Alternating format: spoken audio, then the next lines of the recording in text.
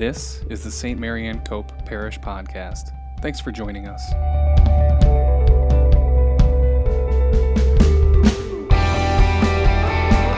St. Mary Ann Cope Parish is the community of Catholic believers from Lakeland and Solvay, New York, located in Syracuse.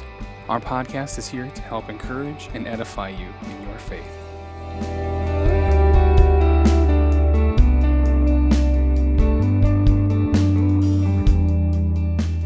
The Lord be with you. And with your spirit. A reading from the Holy Gospel according to John. Glory to you, Lord.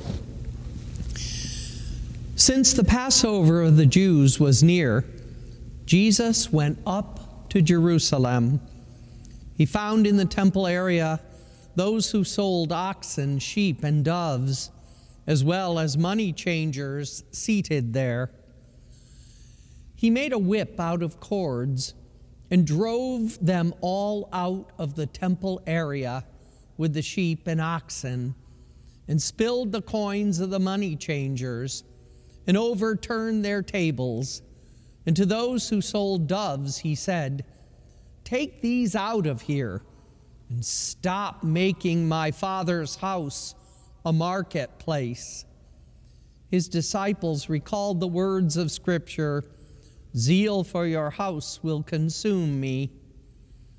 At this the Jews answered and said to him, "What sign can you show us for doing this?" Jesus answered and said to them, "Destroy this temple, and in 3 days I will raise it up." The Jews said, "This temple has been under construction for 46 years, and you will raise it up in 3 days?" But he was speaking about the temple of his body. Therefore, when he was raised from the dead, his disciples remembered that he had said this, and they came to believe the Scripture and the word Jesus had spoken. While he was in Jerusalem for the feast of Passover, many began to believe in his name when they saw the signs he was doing. But Jesus would not trust himself to them because he knew them all and did not need anyone to testify about human nature. He himself understood it well. The Gospel of the Lord. Praise to you, Lord Jesus Christ. One day when discussing religion with a friend of mine who has, in a sense, left the church, but not really. He's kind of floundering with his faith, and he said to me one day, "Well, you know, the trouble with the Catholic Church is that there are too many rules and regulations." And I said to him, "Like what are you talking about? What rules and regulations specifically bother you?" And he said, "Well, you know, like the 10 Commandments. You can't do this and you can't do that." It was a perfect opportunity for me to explain to him that God did not give the Jewish people the 10 Commandments to put restrictions on them, but he gave them the 10 Commandments as a recipe for happiness. I kind of think of it like a recipe for a cake. If you follow the recipe, the chances of that cake turning out well are very, very high. In fact, normally if you follow the directions that have been tried and tested and known to be successful, it will work. And the cake will rise, and the cake will be light and fluffy, and the cake will be good to your taste. The 10 Commandments are like a recipe for what makes people experience happiness, what allows them not to put roadblocks in the way of happiness, because, sometimes we're our own worst enemies. We do things and then we don't always realize how what we do is a prescription for disaster rather than happiness. When God gave the Jewish people the 10 Commandments, He gave them a prescription for a friendship with Him. And if you have a good friend and you experience happiness with that good friend, you know that you have to be a friend in return. As the saying goes, to have a friend, you have to be a friend. So it has to go both ways. Well, of course, we don't doubt God's offer of friendship. We don't doubt God's desire that we be saved, because we know it. He has revealed this to us, and He keeps inviting us into this relationship, but we have to return the relationship. God offers the grace of friendship, and we have to return that friendship, that presence from ourselves, that presence that comes from giving of our whole life, our whole being to God in return for His grace.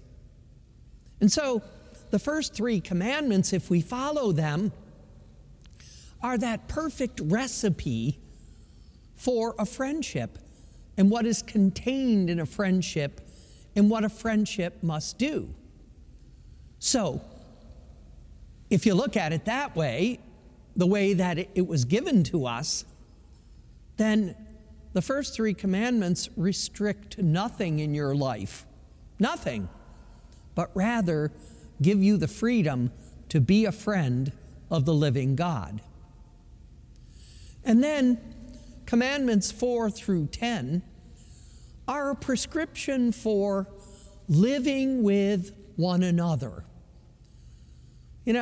I so often become sad when I hear stories of the things that people do to one another and the things that people say about one another and the hurt that is caused from doing and saying things that demean another human person. Well, commandments 4 through 10 are not restrictions, but rather prescriptions so that we don't demean another person, so that we don't put down what God has created. Because remember, when God created you and me, He looked at us and He verified that we are good. He created us to be good. He created us in His image and likeness. Therefore, God doesn't want us to do anything to harm one another. We all talk about rights, and we all talk about a person's right to this or that. Well, God thinks of the fact that He has given us the right to life. He has given us the right to save our souls. He has given us the right in freedom to choose Him over the world and its enemies. Therefore, in obedience to the commandments, we are obedient to a friendship with God and a respect and reverence for what He has created. The Lenten season is always an invitation to sharpen up your perception of how well you do that. How well are you in relationship, in friendship to God? How good a friend are you in return to Him? Are you a good friend, or are you a passive friend? Or are you a passive-aggressive friend? Because many people are passive-aggressive. So, what kind of a friend are you? And if you're not such a good friend, well, now's the time to change that. Now's the time to relax some of your own anxieties about yourself, some of your own preoccupations with yourself.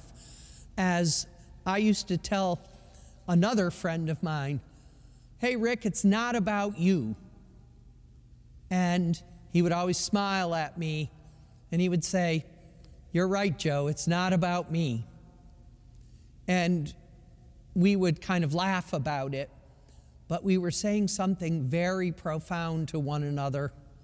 We were sharing a profound reality of what it means to love God and to love those around us out of respect for what God has created.